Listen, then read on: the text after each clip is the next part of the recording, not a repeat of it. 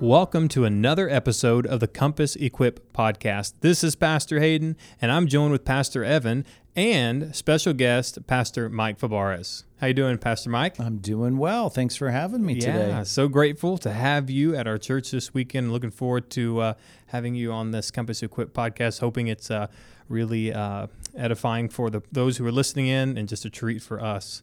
Here at Compass, we exist to make disciples of Jesus Christ by reaching people for Christ, teaching people to be like Christ, and training people to serve Christ. And everything that we do at Compass, including this podcast, is to fulfill the mission of reaching, teaching, and training.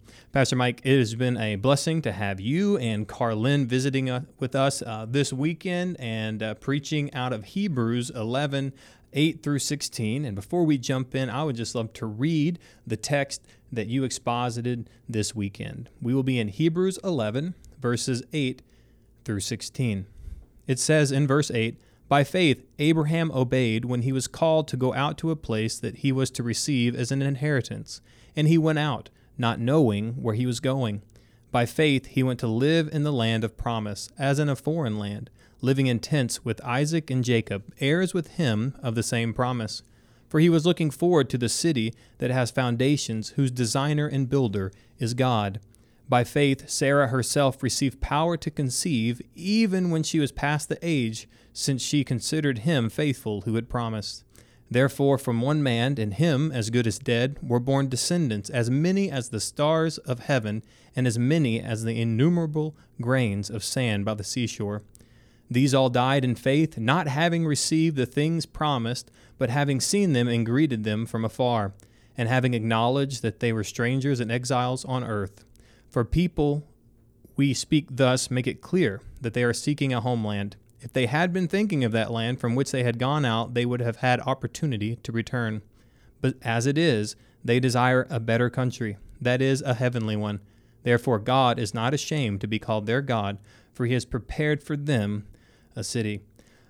Pastor Mike, if you could just kind of reiterate a little bit of the focus of this sermon, as well as the points that you exposited well. If you could just give us an overview of the sermon that you just taught this Sunday. Well, I think Abraham provides such a great example of someone who follows what God has asked him to do, even though it's not all laid out for him. And as I tried to illustrate in the sermon, it's like signing a check. You don't know what's the amount. You don't know what the task is. I mean, it's a weird statement as you read it there, right? He went out not knowing where he was going.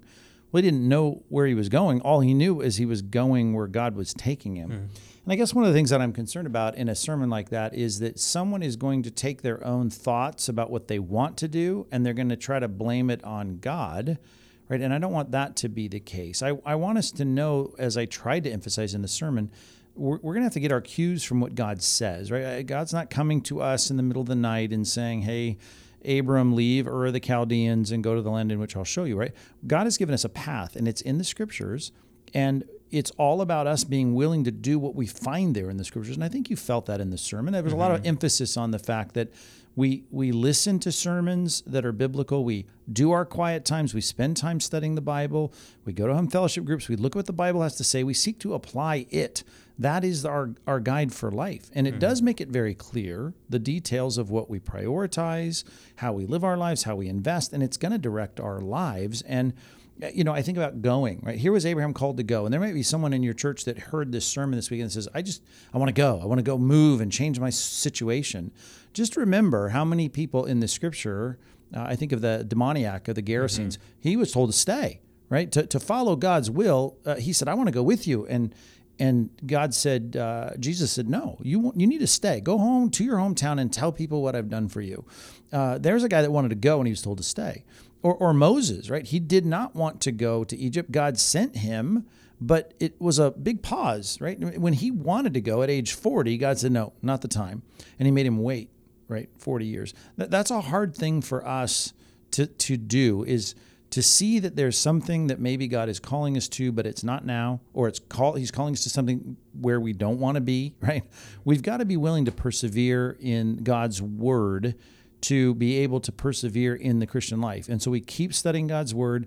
We keep getting good counsel. And I didn't get into all the details of that, but if you're facing something and you're thinking, what is God's will in this situation? We've got to go to Scripture. We've got to look at principles. We've got to be in a good relationship with other people. I know so many people, and I know you guys do too, where they sit there by themselves and try to figure out the will of God without any input from anyone else. Right? I'm about to preach back home in Orange County, the Jerusalem Council. And here was the early church right there in the middle of the book of Acts, in Acts 15, where they're getting together, right, to be able to figure out what is the next step for the church at this point. What do we say to the church at this point? How do we go forward? I just think no one should be making these decisions in isolation, right? God's people in God's wisdom is given often to us with clarity when we get together and discuss our lives openly and honestly with the principles of God's word laid out before us. So this sermon was really all about saying, God, I'll do whatever you want. I'll do it whenever you want. I'll do it wherever you want. And that was a clear point in the sermon. But I need us to be seeking the Lord's will, which is always based on Scripture. It's often confirmed with godly wisdom. And it's something that I hope we can do boldly, and not just trying to have God bless our plans, but really look for His plans for our lives. And I know that has a million different directions, and people, it can be applied in a lot of different ways. But God's will is what we need to do without excuse, and we need to be willing to do whatever God calls us to do. So something that we try to talk about a little bit here on Sundays and even through these podcasts that you did touch on quite a bit is just the difference between doing the things that God wills for sure, or doing the things the Bible doesn't say no to. So how would could you give us a little bit of wisdom on that as far as using our time and stewarding our lives, not just for the things that the Bible doesn't say no to, but more so doing the things that the Bible does say to accomplish? Right. No, that's a good point, because I think some people say, well, as long as I stay out of trouble, I don't do anything the Bible says I shouldn't do. And as long as I'm just basically touching the bases on the basics of what God tells me to do, like to go to church, not forsake the assembling of myself together, I give, Galatians 6:6. Well, then, that's it. I think every parable Jesus told, almost everyone, kind of gets back to the place of look at your life as a steward. What are you doing to maximize your life for Christ, right? We are invested in by God. We have opportunities based on where we live, based on what God has gifted us with in terms of intelligence or abilities, His giftedness to us in 1 Corinthians 12. We have opportunities that we should always seek to maximize. Right? Think of the parables about someone coming and saying, well, you gave me 5 talents, I've earned 5 more. Right? You gave 3 talents, I've earned 3 more or 2 more.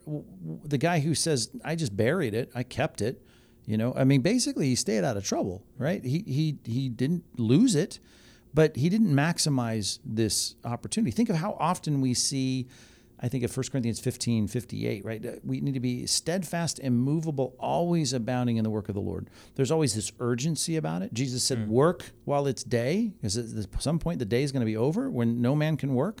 So there's urgency, there's maximizing God's investment in me, and you're not going to be here for long. You should live as though you're trying to apply every passage of Scripture to the fullest, doing all that God is asking you to do in the application of that passage, and not just trying to barely get by with the bare minimum, right? Be someone who goes the extra mile. I knew a guy who used to talk about the guy who bears fruit, 100-fold, right? Some 30, some 60, some 100-fold. In the fourth soil, right, there's a return on God's investment. And there's a lot of different kinds of returns. And the last soil, the fourth soil, there's some that bear fruit 100-fold. I just think this guy always used to say, that's what I want to be, the 100-fold Christian. And I think that's so good, because our life is going to be over before we know it. You're going to look back and say, what did I do for Christ? There's wood, hay, and straw. And we're going to say it's just a waste of time. And then there's gold, silver, precious stones. Doesn't mean you have to quit your job and be a missionary or a Bible translator or a pastor, but it does mean you're going to maximize every opportunity for Christ. You're going to leverage it as a good steward of what God has invested in you. Such a good word. And before we wrap up the section dealing with this weekend sermon, in the way of these application questions, although our life groups are not meeting over the next couple of weeks, we still have some really good application questions for you to jump into in your personal devotional time or your time in devotion with your family. Pastor Mike, what direction would you love to see people go in as they are going over these devotional application questions? Well, this isn't a bad week to be doing these on your own, even if you never share these with anyone or never discuss them. I mean, there's a lot of questions that are going to dig deep into what you're thinking, how you're feeling, kind of what your past has been in terms of following Christ and doing what he asks you to do, taking risks. I just think it's a good set of questions devotionally, and there's enough there on the worksheet this week. I mean, even if you just try to digest a couple of them a day, I mean, it's going to keep you digging deeper into how to move forward and maximize your life for Christ. I just want to make sure everyone is saying the foundational first point of the sermon, God, I'm willing to do whatever you say. I'm willing to do it whenever you want. I'm willing to do it wherever you want. If we can think that way and then work through these questions and be super honest with God, not even thinking about sharing them with anyone, just doing them and analyzing our heart, I think it'll be really profitable. Fantastic. Well, here is our section for the Daily Bible Reading Spotlight, and Pastor Evan is going to take us through 2 Kings 15 through 25 and 1 Chronicles 1 through 7. Yes, Pastor Hayden, this is the DBR, the Daily Bible Reading Spotlight. Well, Compass, you have done a great job. You are wrapping up the book of Kings. You're finishing 2 Kings chapters 15 to 25, and this is a very brief review as you're reading, as the kings are getting worse and worse. And some of the good kings come through the cracks every so often. God's judgment is coming upon Israel. And this is a reminder of Deuteronomy 28 of the blessings and cursings. God promised, saying, if you disobey me, if you worship other gods and turn from me, I'm going to discipline you and exile you. And that is what we see at the very end of the book of Kings. Judah, Israel has already been exiled. The northern tribe, the southern tribe, Judah, is now exiled to Babylon. But the book ends with hope, where the king is still alive, and the meaning that the seed of David, the one that is supposed to have the Messiah come, that's going to crush the head of the serpent, a theme that you're going to see throughout Scripture, is still alive. And that even though it seems like Israel and Judah lost, it seemed like God lost. In reality, he did not. But I want to set you up right now for the book of Chronicles, specifically 1 Chronicles chapters 1 through 7. Now, the name Chronicles, I don't even want to attempt to pronounce the Hebrew to you guys, but essentially what it means in a raw translation is the affairs of the days. And so just writing down what was the affairs of what was happening. But here's a few things you might want to take note. First is that things might seem like a little bit of Groundhog's Day, where you're going to be rereading about David and Solomon and the kings of Judah. And you might be thinking to yourself, I just read this in Samuel and Kings. Chronicles gets a bad rap because it's repeat. In reality, and there's a reason for that. In our Bible, in our English Bibles that we have, the book of Chronicles is in the middle. Now, if you have a Jewish friend who has an Old Testament, for them, their whole Bible, but maybe they have a Jewish Old Testament, Chronicles will actually not be in the middle. It'll be at the very end. Because the book was actually written, and one of the last books ever written, when they organized it, for the Jews organized it, they put it at the very end. Now, the reason why we have in the middle is because when Alexander the Great and then the Greek rulers over Egypt, the Ptolemies, they had a Greek translation of the Old Testament called the Septuagint, and during that time they rearranged the order that they thought was deemed best to organize the Old Testament. And that's why we have it to this day. And also something you're going to notice is that this seems like a very much more positive spin of the kings. You're rereading these stories, and a lot of these kings aren't doing much wrong. And there's a reason for that. They don't focus on the wrongs of what the kings did. They focus on the highlights of what the kings of Judah did. And it's not to say that they're denying what happened in the book of Kings. They know that the book of Kings is already written to say, hey, this has already happened, but this is a different purpose. The reason for the book of Chronicles is simply this: to give the Jewish people hope. This was written most likely around 538 BC or after, when the exiles of Judah returned from Babylon. We see this in the very beginning of the book of Chronicles and the very end of 2 Chronicles, where this is the exiles returning. And then the authors, most likely, potentially Ezra, who we see there's a book that named after him. It is written by Jews to encourage other Jews who are returning from exile. And you got to think of the background a little bit. And especially in that time, when nations would war against each other, they believed that the gods of those nations were also at war with each other. And it seemed like, in the Jewish perspective, that Yahweh lost, that he didn't fulfill his promise. In reality, he did to the nth degree, but it might seem like the pagans won, Babylon won, their gods are real, ours isn't. Where is our God? Why are we in exile? What's going on? In the book of Chronicles is to point to the hope that no. God is faithful. God is in complete control. This is because you're being judged for your sins, and now because you repented, now you're returning from exile back into the promised land to usher in the beginning of the exile, which technically they're still in. But that's for another story for another time. But the point of Chronicles is to give the Jewish people and us as Christians hope, to realize that God is faithful, even though it seems like he has lost. And the main characters of this book are going to be the kings of Judah. You're not going to really hear much from the kings of Israel at all. The book of Chronicles is focusing only on the kings of Judah. And the outline of 1 Chronicles is extremely simple. If you want to write it down, it is 1 Chronicles chapters 1 through 9. It is just genealogies, names, which we'll get to in a second in their importance, so don't skip over them. The rest of the book, 1 Chronicles 10 to chapter 30, is the reign of King David. And there you go. There is your outline for the rest of the book of Chronicles, right there for the 1 Chronicles. But in all of that, including in the names, the key teaching, again, is God did not lose. God is in control. And let me try to prove that to you. The first genealogies you're going to see are the genealogies from Adam to Abraham and Abraham to Jacob. Just a bit of a history lesson showing that God was faithful. Remember, that Abraham had to wait for a child, and then he promised that he would, and guess what? He had a child and many descendants. Next genealogy is the genealogy of David and the descendants of David. Now, this is important. Why? Because God established in 2 Samuel 7 the covenant with David that his kingdom will never end, and also we know that especially in the New Testament, that there's going to be a lineage from the woman, Eve, back in the garden, that will crush the head of the serpent. Now, this genealogy of David and his descendants is to show one thing. The royal line, the line where the Messiah will come to crush the head of the serpent, is still intact. It hasn't died out. Despite what Babylon tried to do, despite what Satan may have tried to done, God still preserved his plan. And that should give us hope. And then finally, the last listed names, pay attention, read through them slowly, see if you can pop up the cross references for them, is the descendants of the 12 sons of Jacob. And it's the 12 sons of Jacob, and it's God's promise still stands. Remember in Genesis 12, we talked about this in the weekend service with Abraham leaving and his promise to him to have as many generations, descendants, as many as the sands on the seashore. And guess what?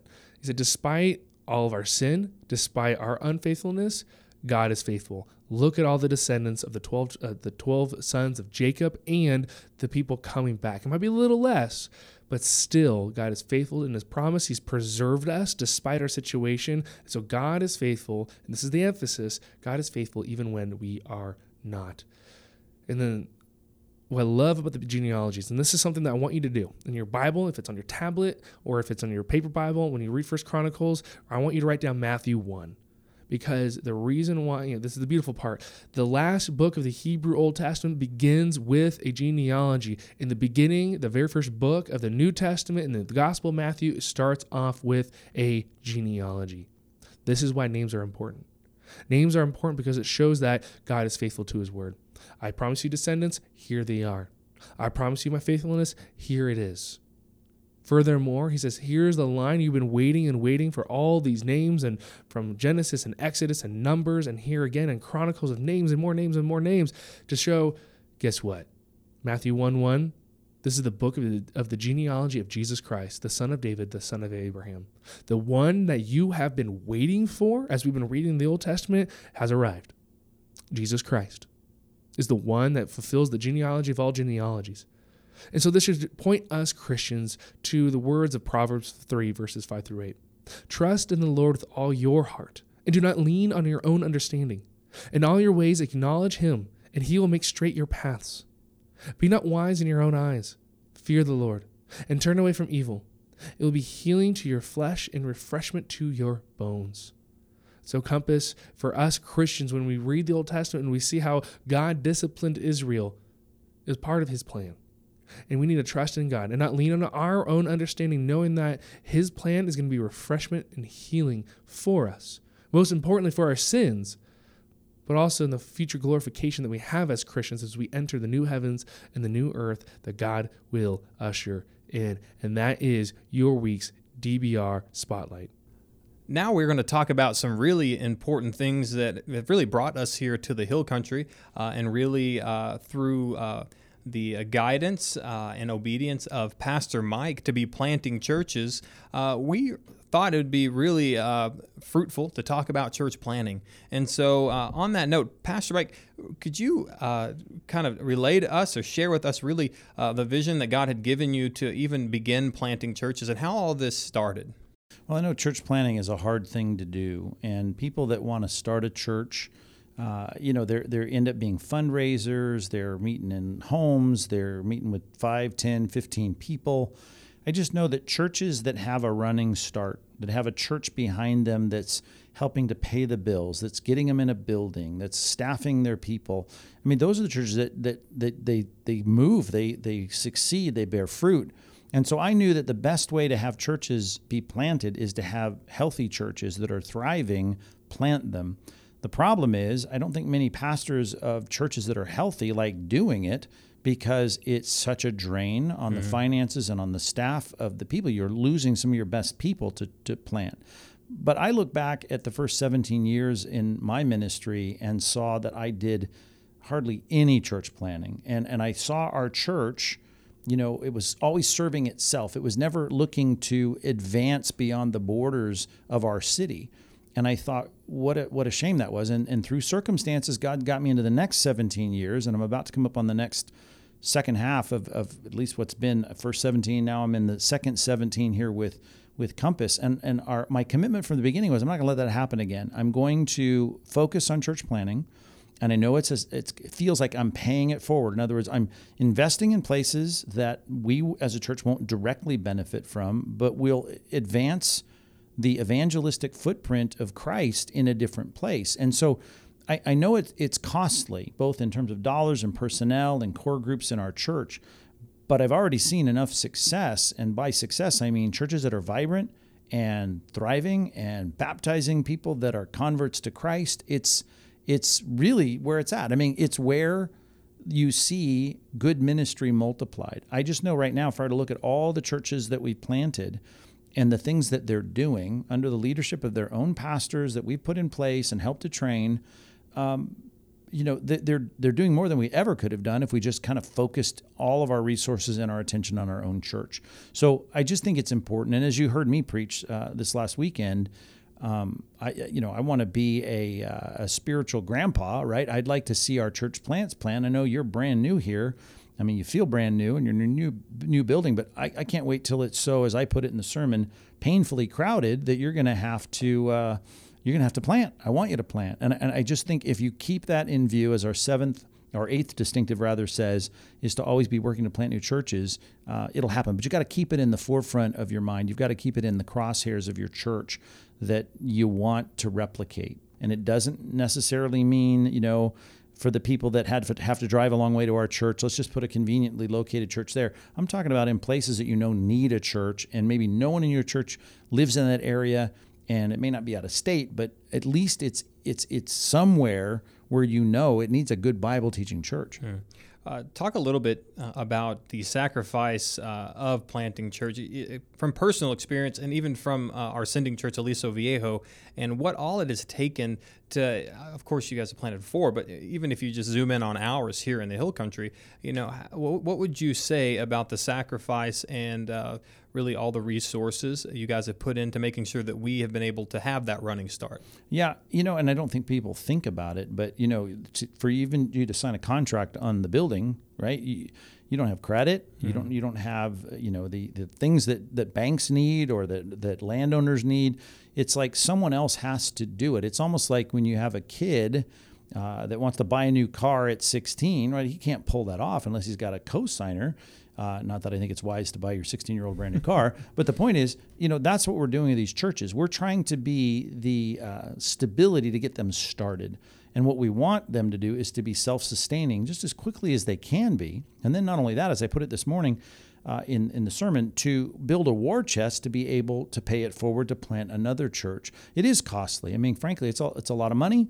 And yet I found that if you really want to serve God and you put your resources to things that are doing selfless things like this, that are really trying to advance the kingdom, God will always pay the bills and take care of it. I mean, I got an opportunity right now. I found out a building next to ours is for sale. I don't have the money to do that. If I hadn't planted these churches, right, I'm assuming we could pay for that. We'd have money in the bank. But I trust that if God wants to provide that for us, he's going to do it. And God will somehow bring those resources online. And I think we have to trust God in that. Whether you read George Mueller or you look in church history of people that have tried to do God's work, right? If it's God's work, we think God will finance it. And I just think we all just need to continue to be generous. We all need to be giving. And God's church is going to move forward. So it is costly, but it's worth it. And it's a good thing. And I think if we all live by that principle, your work in the future, your church plants, your missionaries, all those things, they're going to be underwritten as God's people get mobilized to serve God, not just with their time and their effort, but also with their finances. I think that's such an important aspect of church planting that our young church doesn't feel yet, because we're being the benefactors of all the finances and all the resources and all the personnels. And so for you guys who are listening in on this here in the Hill Country, it's something that we can look forward to. And I mean look forward to. It's not a burden that we are unwilling to make. It's something that we need to be considering, even as we're benefiting from all these things, to provide such a benefit for those who go after us to continue planting churches, that we need to really count the cost, understand all the expenses and all of the loss of friendships, at least temporarily, and this all of the things that go in with planting churches. We need to also right now be grateful that a church has loved us enough to do these things, but for us to also be preparing, even in the young life of our church, to be looking forward to when we can be the sacrificial parents, so to speak, that send our kiddos off to plant a vibrant church in a place that really, really needs it. And think about it, and we've all experienced as Christians, giving, and you recognize there's such joy ultimately in being obedient and giving. We're all called to give, right? We're not in an Old Testament theocracy where we're underwriting the government, but all of us are called to give to our churches. We're called to give to our ministries. And if everybody in your church that has said, this is my church home, we're faithful to give, right? Not only would your bills be paid, but you could start to save for the future. And we're going to say, this isn't prosperity gospel stuff, but, when people give, God takes care of those people, right? I mean, I'm raising my kids, teaching them to give from the time they first got their allowances. God is always going to bless generous givers. And we've seen that in our ministries. Hopefully we've seen that ourselves. We're all given as church leaders as well. And God, it's just a good thing to be in a church where people are obedient with their finances, because it just is a reflection of where our heart is. And those of us that love God first, we're going to put God above, our calendars and our paychecks. And God is going to honor a church like that. And that's the only kind of church I want to be a part of, right? Is where people are loving God with their time and their effort, their talent, and their money as well. It's a good thing. And so I never feel bad. I do feel bad sometimes because the culture thinks you're trying to get into their wallet. But ultimately, there's nothing healthier for a Christian to feel satisfied as an obedient Christian than to be loving God by being good givers. So good. As we wrap up our current event, we have a lot of current events going on and announcements that we know are important to you guys as a church that we want to be keeping in front of you. And the first one is Exploring Compass. We have our June intensive coming up on June the 12th from 1 to 4 p.m. We want you guys to prioritize this if you haven't, because of course you can't serve at Compass until you finish Exploring Compass. And so we want you guys to get plugged in, to get to know about us, and to jump in and get plugged in so you can start serving and building God's church here. That is June 12th from 1 to 4 p.m. You can register online at compasshillcountry.org. We also have our life group women's fellowships coming up. I think we actually just did that this past week. So unless some of you gals haven't met yet, we encourage you to meet this next week so you can go through James 1, 2 through 4 that Kayla had preached on here recently. We also have child dedications. We didn't announce it this past weekend. We have lots of people signed up for those. But if you have never brought your kids before the church to stand before the congregation, to commit to raising your children for Christ, to have the church really wrap their arms around you guys, to be praying for you guys, to be partnering with you in bringing your children up in the instructions of the Lord, we invite you to sign up on CompassHillCountry.org to have your children dedicated on June 19th at the 9 a.m. or 11 a.m. service. And so if you were one of those families, we'd love to have you there. And even if we have to stretch this across a couple different weekends, we'd love to have as many of our kiddos committed before the church for their parents to raise them up in the instruction of the Lord so we can see them being made wise unto salvation. Two final announcements. We have our kids and summer camps coming up, and we want you to register now. We have summer kids camps from science camp on June the 21st to the 23rd, and we have our art camp June 28th through the 30th. Those are coming up just a month and a half away, and so we'd love for you guys to register any of your kids from first through fifth grade. And then in July, we have our VBS type camp called Camp Compass, and it's from July 12th through the 15th, and it's all incoming first through fifth graders. You can find out more information online, CompassHillCountry.org. We'd love for you guys to have all the kiddos there, and let's train them and teach them. Even I was hanging out with a couple of our families, and every time I go over to a new family's house, the kids were listening to the music from last year's Camp Compasses and kids camps, and just how this music stays with them, what they learn stays with them, and it actually continues instructing them and undergirding them in the truth of Scripture. So what you send them to this summer will stay with them for years and years to come. With that being said, we have our student camp, or what we call our revival, taking place on July 20th through 23rd at the Carolina Creek Christian Camp north of Huntsville, Texas, and that's for all incoming 6th through 12th graders, and our theme is Logos, or Word in Greek, and we will be teaching your kiddos from 6th to 12th grade how to take God at His Word. Pastor Mike, we have a really big event. It's kind of a partnership of a few different churches called the National Equipped Conference. Could you give us a blurb and kind of explain what this is and what the purpose behind the National Equipped Conference is? Yeah, June the 3rd, 4th, and 5th, so that's coming up real quickly, we have the National Equipped Conference. It's our first one ever.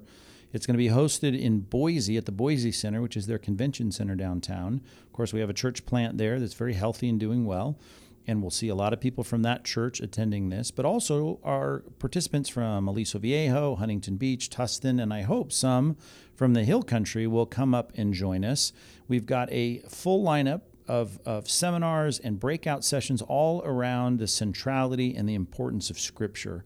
We thought the first one, being a bunch of Compass Bible churches getting together and encouraging each other, we should focus on the authority, the inspiration, and the reliability of Scripture. This is our constitution. This is our guide.